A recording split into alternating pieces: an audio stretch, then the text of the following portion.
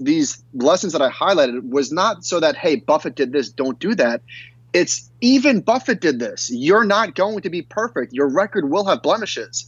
It's all part of it. However, if you are going to make mistakes, and we all know that we are, how do you put yourself in a position to not be crippled by them, to not develop the mental scar tissue, to live to fight another day, and to not really blow a hole in your retirement? That is Michael Batnick, author of Big Mistakes, The Best Investors and Their Worst Investments. Today on Your Money, Your Wealth, Michael shares the investing blunders of Warren Buffett, Jack Bogle, Mark Twain, and more, and what we can learn from them. By the way, make sure you don't blow up your retirement. Click special offer at yourmoneyyourwealth.com and download our quick retirement calculation guide for free. Spend 10 minutes to see if you're on track for the rest of your life. Plus, should you sign up for Medicare and which parts? And Big Al's got 5 smart ways to collect more Social Security benefits. And the fellas answer the question, can you still take a lump sum from those benefits to buy a red Ferrari? Now here are Joe Anderson, CFP, and Big Al Clopine, CPA.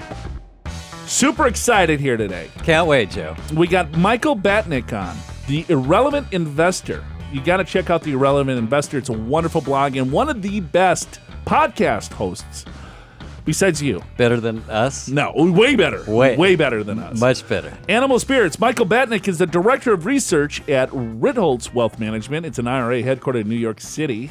He sits on the investment committee and is responsible for portfolio construction and in-house risk management strategies. Michael is the author of the Irrelevant Investor blog, where he aims to educate people about investing. He's the co-host of the weekly podcast Animal Spirits with Ben Carlson.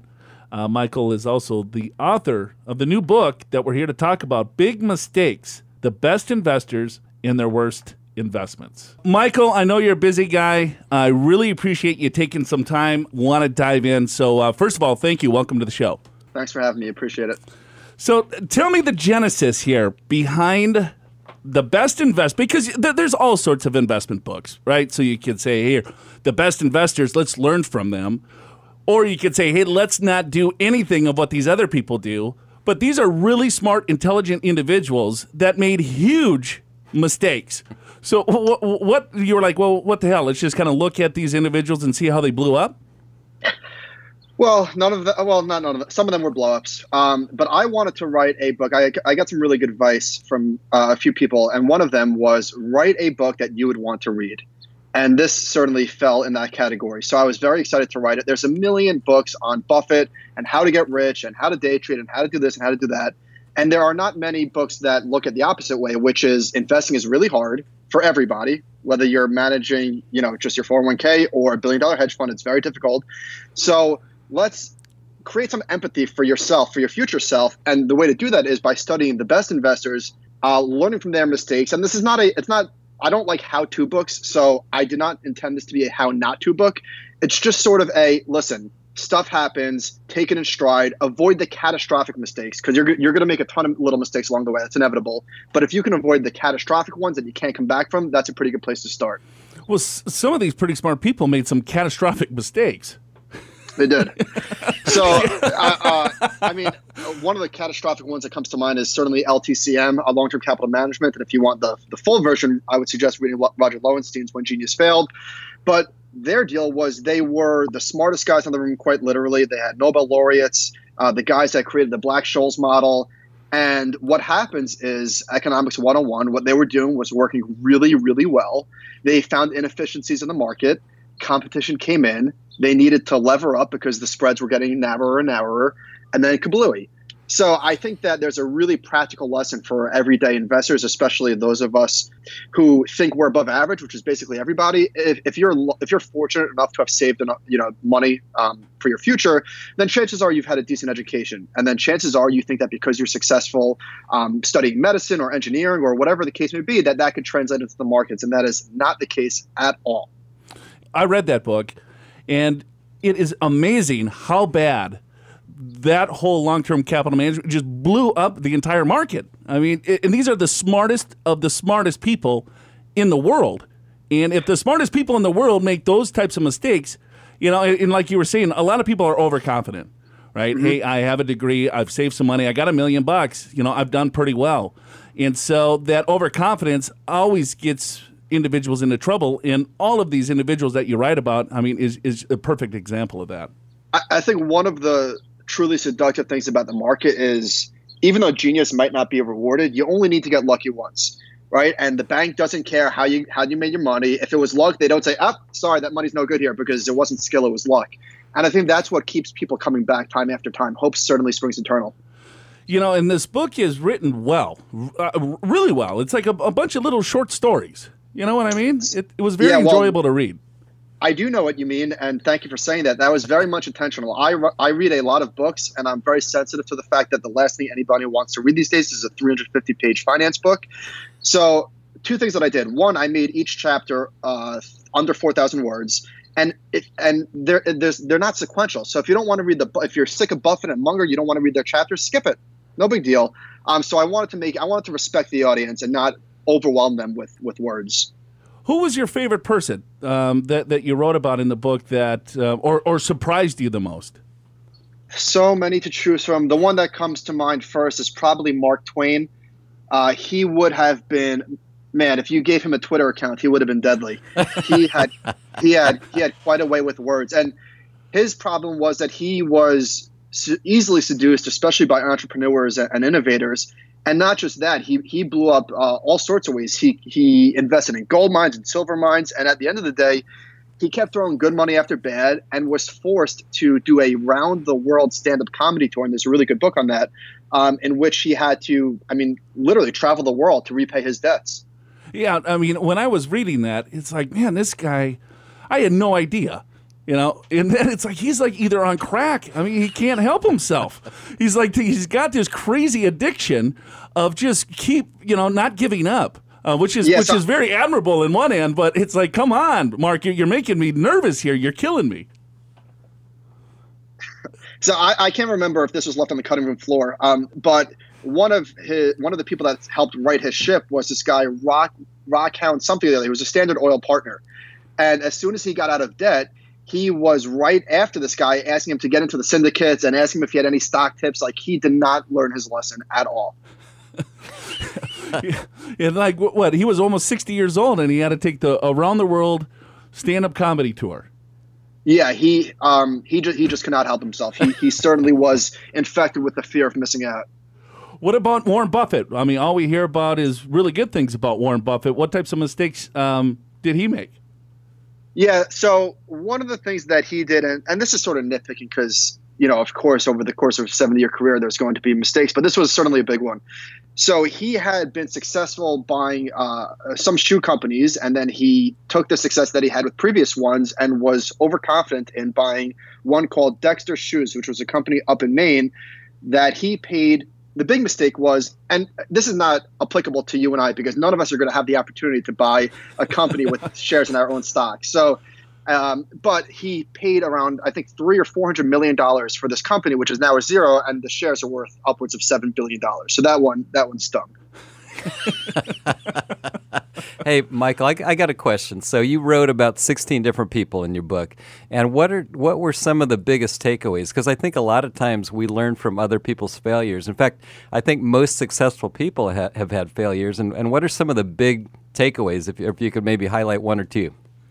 Yeah, if I had to just boil this down, and this is just what I constantly write about, investing is really hard. And I think people underestimate how hard it is to beat the market, and I think they overestimate how hard it is to even keep up with the market. And these lessons that I highlighted was not so that, hey, Buffett did this, don't do that. It's even Buffett did this. You're not going to be perfect. Your record will have blemishes. It's all part of it. However, if you are going to make mistakes, and we all know that we are, how do you put yourself in a position to not be crippled by them, to not develop the mental scar tissue, to live to fight another day, and to not really blow a hole in your retirement? What type of advice would you give our listeners on, we're all going to make mistakes, right? But what are some things that people can do to maybe avoid some of the mistakes before they happen, right? Sure. So this is a really easy one. I think that most listeners can take something away. Bill Ackman, he was shouting from the top of the roofs about Herbalife. And how in the world can you do that and then change your mind? Right? Like your predictions and what you tell other people, whether it's politics or anything, sports, whatever, really become part of your identity. So there's no reason to be talking to your friends about your best trade or whatever. And if you are going to talk publicly about what you're doing, if you absolutely cannot help yourself, say, hey, I like stock XYZ. I'm going to buy it at 100.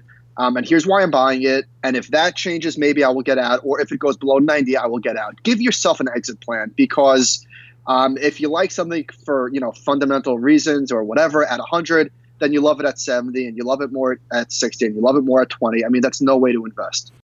Okay, so how should you invest? Visit the white paper section of the Learning Center at yourmoneyyourwealth.com and download the free white paper, Pursuing a Better Investment Experience. Learn 10 key decisions that'll help you effectively target long-term wealth in capital markets. Find out how to let the markets work for you, why chasing past performance is a mistake, what drives expected returns, and how to improve your odds of long-term success. Download the white paper, Pursuing a Better Investment Experience, for free from the white paper section of the Learning Center at yourmoneyyourwealth.com.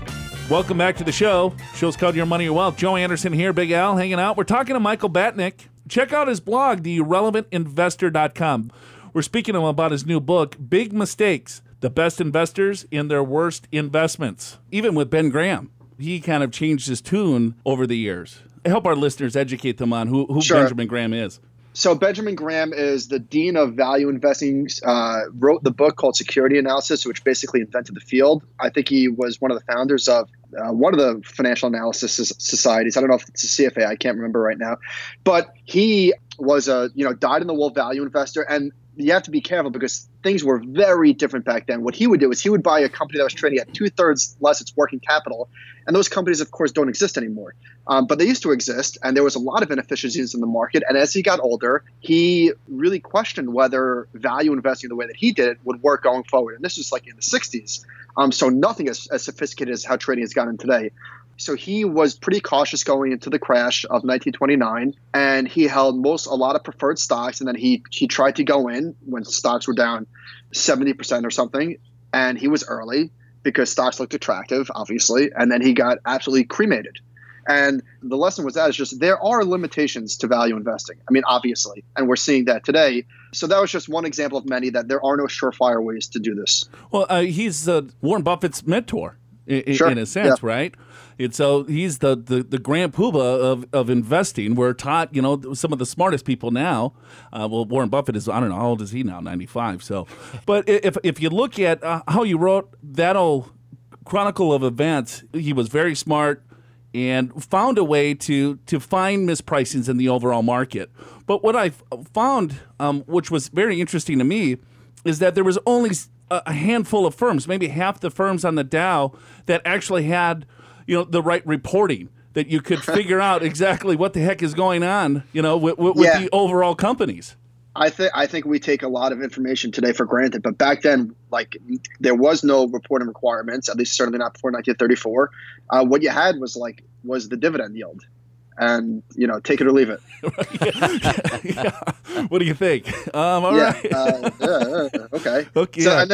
and then the opposite of Ben Graham was Jesse Livermore, Right. who was the most famous trader and speculator of all time. If Ben Graham is the father of value investing, he's the father of trend following technical analysis. And he also, like Mark Twain, was beautiful with his language and would always come up with these eloquent lessons and sayings and aphorisms that he learned after the fact.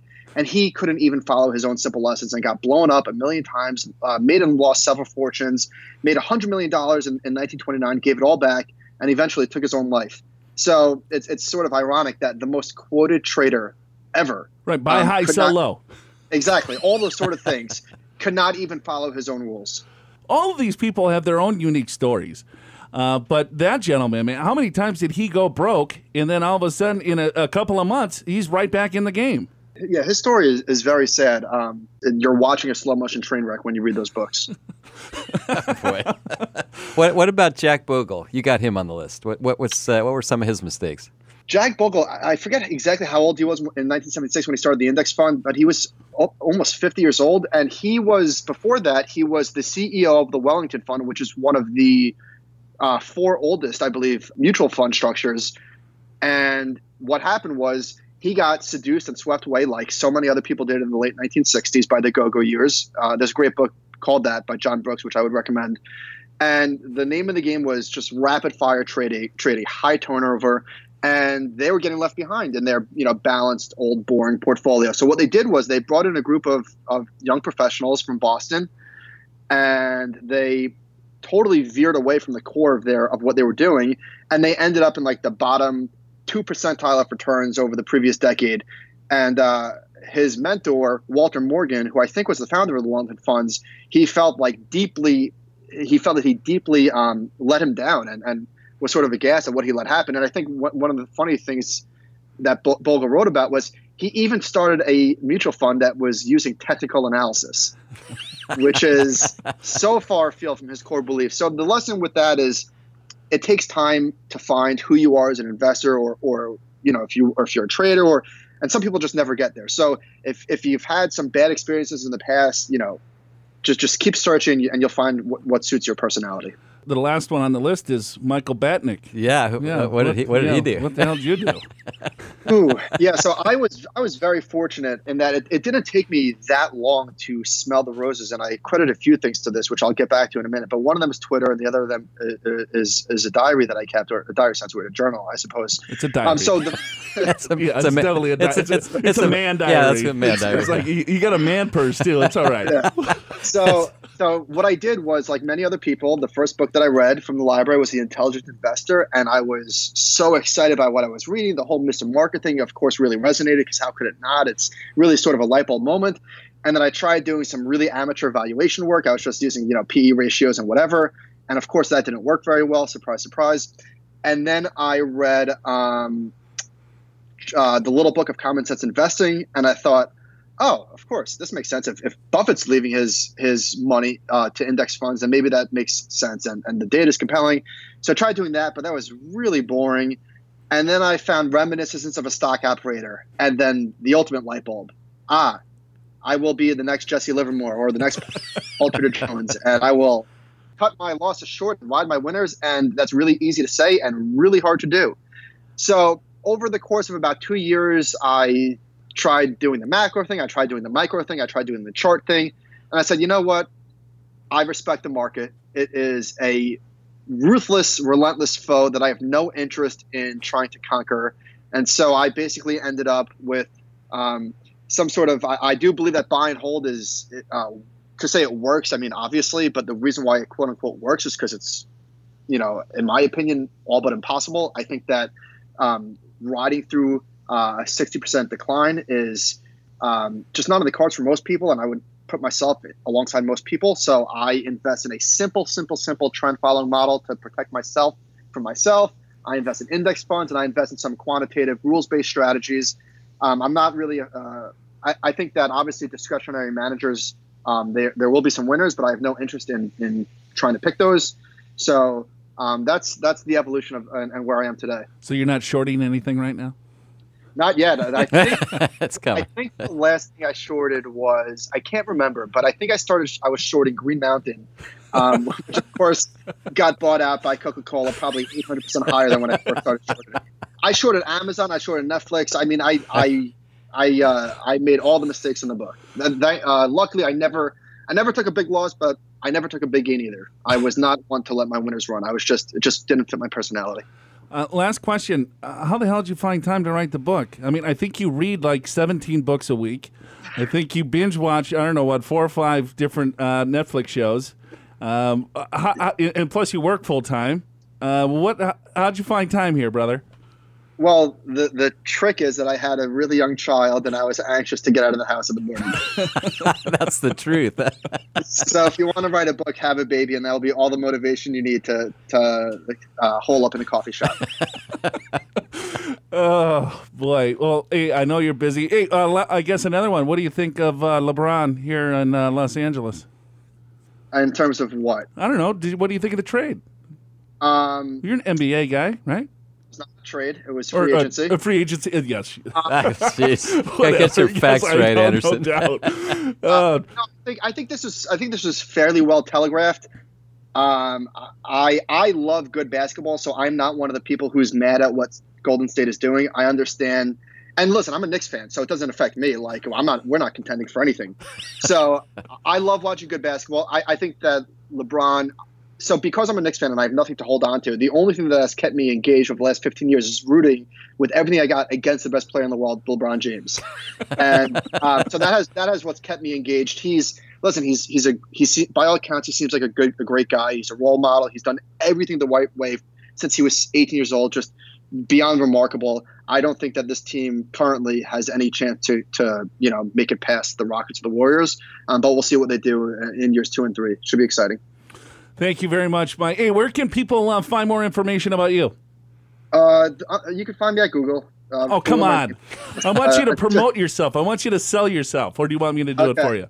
Yeah, no, okay, I'll take a shot at it. So I'm at Mike Batnick on Twitter, and I do a podcast every week with my partner, Ben Carlson, called Animal Spirits, where we discuss a dozen topics that are going on that are interesting to us. How about your blog? It's pretty good. Yes. My blog is michaelbatnick.com or theirrelevantinvestor.com. That works too. Theirrelevantinvestor.com. I would encourage everyone to go there. Get Animal Spirits. We'll put all this stuff in our show notes. Michael Batnick, thank you so much. I'm a huge fan. It was such a pleasure and treat to chat with you. Yeah, the pleasure was mine. Thanks, guys. To read the transcript of this very rapid-fire interview and for links to all of the books and websites that Michael Batnick mentioned in it, go to the show notes for this episode at yourmoneyyourwealth.com. Don't miss our guest next week, best-selling author of The Fun Formula and co-host of the Bad Crypto podcast, Joel Comm. Click subscribe to our podcast at yourmoneyyourwealth.com to get it on your favorite podcast app. Or enter your email address to subscribe to our podcast newsletter so you don't miss a thing. Time now for Big Al's List. Every week, Big Al Clopine scours the media to find the best tips, do's and don'ts, mistakes, myths, and advice to improve your overall financial picture in handy bullet point format. This week, Social Security, 5 smart ways to get more benefits. I'm kind of excited, as usual, for my list. This is news you can use. All right. And the reason why this is important is we know that that roughly half of the people out there, Social Security is the biggest part of their income in retirement. So it's important to get it right. Got it. So we're going to spend some time on that. So the first way is to work long enough to max out your benefits, because Social Security Administration uses a formula to determine how much you'll receive in monthly income, and the formula factors in your highest 35 years of earnings. And some people, when they retire, maybe they only have 30 years. And so how does that work if you only have 30 years, Joe? I'm going to ask you questions. You're interviewing me. I am. I'm pretty good at interjecting here too, Al. But here's how it works. So 35 years is what they're looking to calculate your PIA. That's your primary insurance amount. And how they do it is that they look throughout, and they'll index that with inflation. So they'll look 30 years ago, 35 years ago, or whatever. If you're stopped working now. Yeah, so my first job as a $5,000. Yeah, I worked in the summer in a landscaping job making minimum wage. Sure, as long as you were putting in the Social Security system, that would plug in. Yeah. And then they would look at that and they would index that with inflation. So let's say it was $5,000 that you made throughout that year. Then they would say, all right, well, that was 30 years ago, 35 years ago. Given certain inflation factors, that's equivalent to $40,000 today. Or whatever the number is. So you don't necessarily get penalized for that low amount. Right. And so it's going to be included in the number. So they look at 35 years. If you only work 30 years, they're just going to plug zeros in those holes. Okay, so you have 5 years at zero. Right, so it's an average of 35 years. Yeah. So 5 years of zeros, or, it will affect it? Sure, of course it will. And we know that you have to work 40 quarters or 10 years to qualify for Social Security. But if you only work 10 years, you may qualify, but the benefit's not going to be that great because 25 years will be calculated at zero. You got it. Yeah. So number 2 is to increase your earnings. That's easy, right? Just make more. Well, there's a few things that you could do there to increase, I guess, your PIA is to continue. Yeah, you got to continue to work. It won't hurt you, though. Sometimes people will do this, is that, let's say, hey, I'm going to retire. This question comes up, is that I'm going to retire, but I want to work part-time. Is that going to affect my Social Security benefits in a negative fashion? And the answer is absolutely not. They will never reduce the benefit just because you made a little bit lower money. They'll still take the highest 35 years. They'll continue to take the highest 35 years. And chances are, if you work 35 years and then you work a few more, those are probably higher, even though you're working part-time, than maybe your first few years. You got it, right. So you work part-time and half-time or whatever, those would then be in your calculation. So that could increase your overall benefit. Yeah, so the maximum wage for 2018 is $128,400. In other words, once you make that amount, if you do make that amount, that's the max that you'll get benefit for Social Security. So if you're something lower, let's say you're 60,000, 80,000, 100,000, whatever. So the idea there is if you can improve your skills, try to earn more. Maybe there'll be some bonuses, or maybe you do a side hustle. You have a side job, because that would qualify for Social Security as well. If you can get as close as possible or up to the $128,400, you've got a maximum benefit for 2018. Yeah, but a lot of times people can't get there. So the easier way, well, I don't know if it's easier. You just got to work a couple more years. Well, that's very true. But no one wants to do that. No, because we want to retire when we want to retire. Exactly. Delay claiming Social Security benefits. Yep. Because full retirement age right now, right here, right today, is 66 years of age. But very soon, it'll be 67. It'll be gradually brought in. I think for those born in 1960 and later, it'll be 67. Joe, and so that's full retirement age. That's where you receive your primary insurance amount, the full benefit. You can take it as early as 62, but it's a reduced benefit, or you can wait as long as 70 and you get a much higher benefit.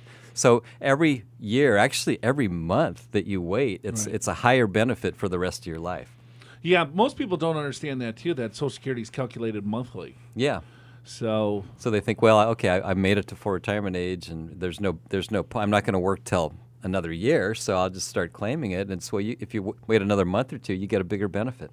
Not much, but you get something. Yeah, maybe a can of Pabst Blue Ribbon. I know everything is in accordance with Pabst Blue Ribbon. Well, but that one year when we got the colon Social Security, was a few years ago, and I think it calculated. It was out like 0.01. Yeah, everyone got $8. Yeah, right. And you were going, well, that's not even a case of Pabst Blue Ribbon. That's not even a case of PBR. Oh, but no, this is a difficult decision that people need to spend a little bit more time on when it comes to figuring out when they claim their benefits, because when you retire before, let's say, full retirement age, or even before age 70. All right, is that people will claim their benefit as soon as they retire in most cases, because they want to get that income in. Because we were trained and taught or whatever, or in our brains or our fears, is not to dip into our retirement accounts as little as possible. Sure. Right? So you want to let those continue to defer. I don't want to touch my investments. So what do? They'll claim their Social Security benefits to have some form of income in, so to preserve their assets. So they like to see a larger balance on their 401k statement, or they like to look at their checking or banking accounts and say, you know what, I don't have to dip or deplete these assets.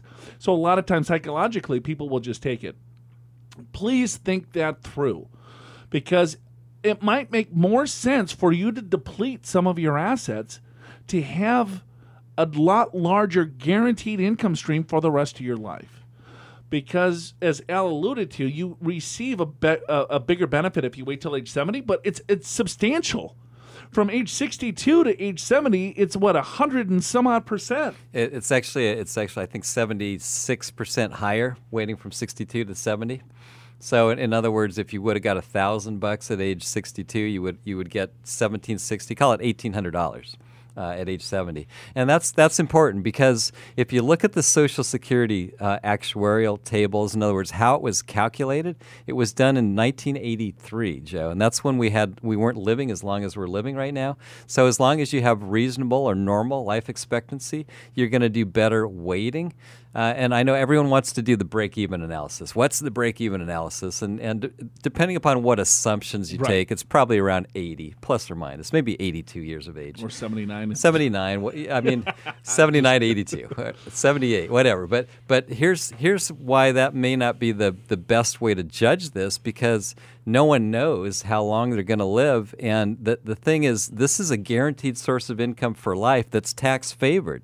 That's a really good point. At the worst case, you're gonna have 15% tax free of your Social Security. 85% of it is taxable, and then depending upon your state, like California, for example, it's tax free in California. So if you have a much bigger benefit, and it's kind of like longevity insurance in a way, Joe, because if everything goes to hell in a handbasket, you still have a lot larger fixed income stream. Right. You know what I mean? And I would say especially for married couples, if you have one spouse that has a much higher benefit than the other, you might want to have that one spouse with the highest benefit wait as long as possible, because the way it works is not only will you receive that benefit as a couple, but when one of you passes, the survivor will still get that benefit.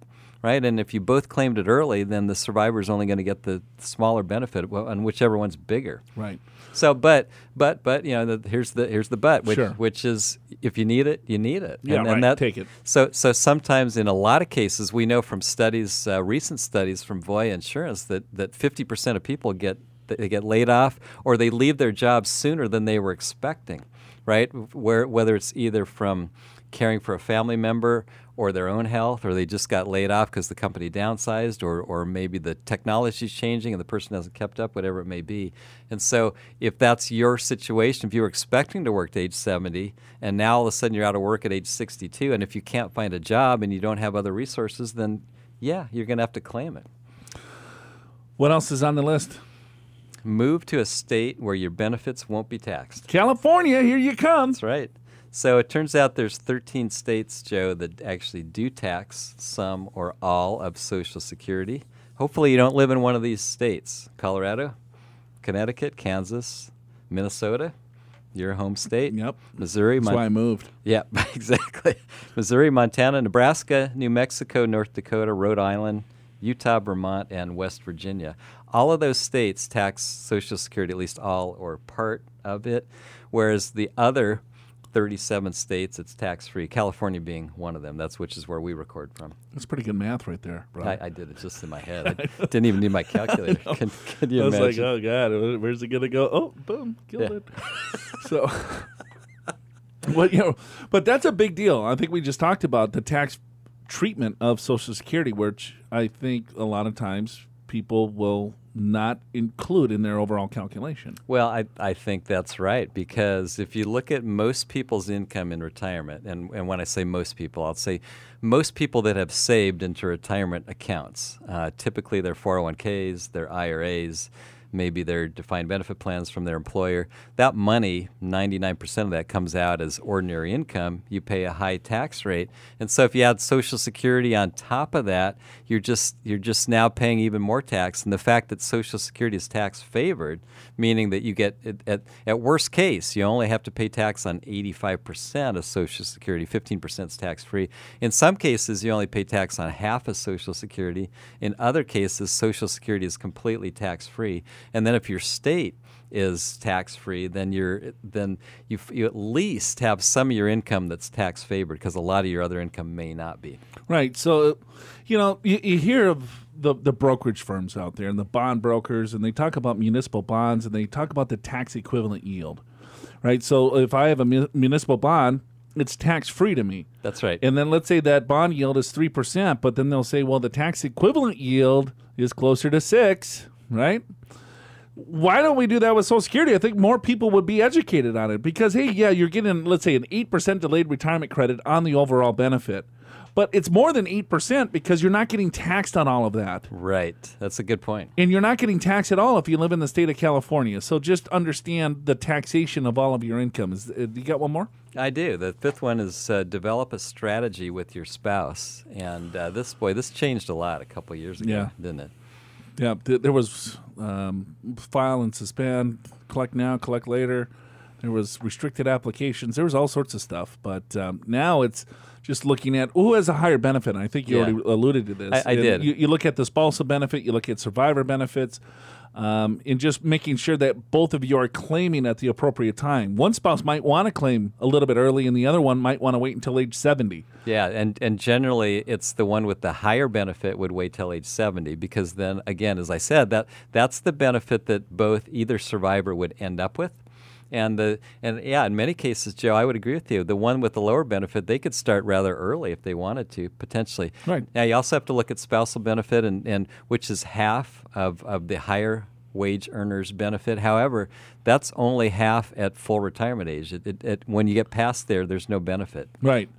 There's no additional benefit. Yeah, and if you take it early, just know that it's going to be reduced. So a lot of things to consider when it comes to Social Security. Go to our website if you'd like at purefinancial.com. We have a webinar that I did on Social Security. It's one of the highest rated videos on YouTube.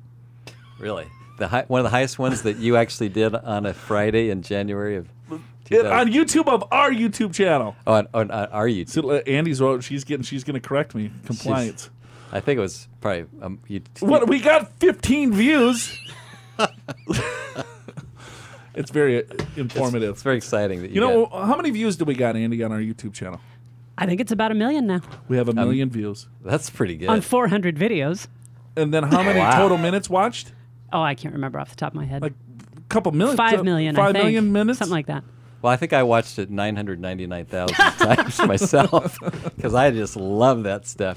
Especially, Joe, your Social Security web. It's really good. Hey, check out the new bear markets videos that Brian Perry did. They're really cool. There you go. Oh, okay. That's good. a self-plug because I produced them. Oh, well, there you go. Right? We got all sorts of stuff on our website. This show has been nothing but plugs the entire way.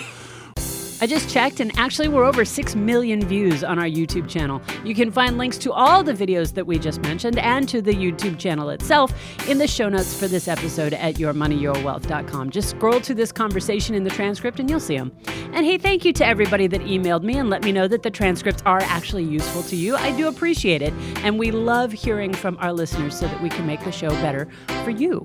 Now, if you've got a comment or a money question, you can call 888-994-6257 or email info@purefinancial.com. That's 888-994-6257 or email info@purefinancial.com, and I'm probably the one that'll reply to you. We also have a new video on how to apply for Social Security, but apparently it didn't quite cover enough. John from San Diego, he writes in, he goes, I watched the How to Apply for Social Security webinar on your website. So John's a big fan of the website, looks like, and he watched this video. But he still has a question. Okay. So apparently the video sucked. It was pretty good, except for answering all his questions. Right, exactly.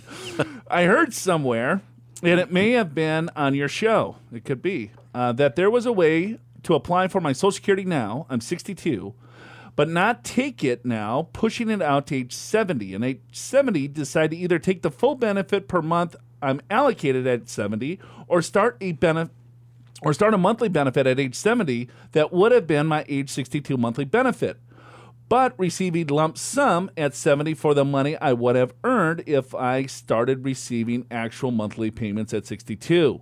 I hope this question makes sense. I'm thinking that lump sum payment would go a long way towards that red Ferrari I dreamed about. It's all about the red Ferrari. It is. Yeah. John, I got bad news for you. Yeah, the rules changed 2015. 2015 and into 2016. So, and he's too young for him to still qualify because you would had to have been full retirement age by April 28th, I believe, 2016. Yes. So, Maybe 29th. Remember, it was confusing what day it was? Right. It's plus or minus a day. Let's go mid-April. It's actually I can say end of April. Okay, it was within the 20th to the 30th of April. Okay, so anyway, so we are precise. Here's what he's referring to for those of you taking score at home. Is that there was a cool way that you could apply for benefits. It was called file and suspend. Right. So you would file for your benefits, and then you would suspend the benefits and let your benefits accrue. And there was two main reasons why people did this. I would say the majority of the people that did it was to trigger a spousal benefit. Right. So what a spousal benefit is that if you're married, your spouse could either take their own benefit or half of yours. So, but for the spouse to claim a spousal benefit, you need to be claiming your benefit. And so in some instances, it didn't make sense to claim the benefit. So you could file for your benefit, Social Security turns it on, but then you say, no, I just want to suspend it. So it's on, but you're suspending the benefit, so you're not receiving payment, and it's still accruing. It's like you never took it. Right. But then that triggered for a restricted application for the spouse to say, you know what, I want to take the spousal benefit. The spouse could take that benefit, let yours continue to accrue. Right.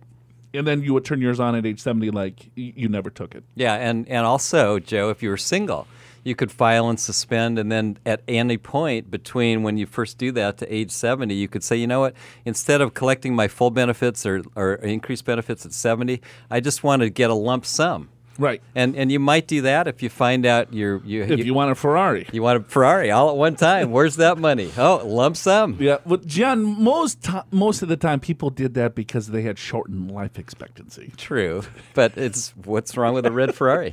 There's nothing wrong. We might go broke. We take the larger benefit. So anyway, John, sorry about that. So anyway, those rules changed. Both of those rules changed so that you can't do that lump sum anymore. Okay, so this is from Confused in Northern California. Okay, you ready for this, Big Al? Yeah, let's do it. All right, my wife will be 65 in September and is already retired. I am 60 and still working and expect to for several more years. Currently, she and my daughter, age 23, no health plan at her current job, is on my health plan, and I pay hundreds of dollars twice a month to cover her. My wife has no pension or health benefits, just her IRA. She expects to start taking Social Security sometime after I retire. All right? You got all that fact pattern? Yep, I'm there. All right. So here's the question. Okay. Should she sign up for Medicare? And if so, what part or parts or any supplements? Okay. Because there's Part A, Part B, Part C, Part D. You got it. And then the Medigap. Yep. So my human resource department says that our health insurance has more coverage and better benefits than Medicare and not to sign up. And that we have 18 months after I leave the company to sign up for Medicare, assuming I select to use Cobra when I leave. We called Medicare a number of times, and we called the Medicare number, and they said to sign up for Part A, hospitalization, within 3 months before and 3 months after turning 65 in order to prevent future penalties.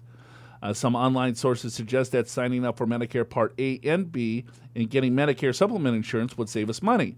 Collecting these costs and comparing various out-of-pockets, co-pays, co-insurance deductibles, max in and outs, network costs is a nightmare. I'm an engineer, so I want to do this right. Damn it. Of course you do.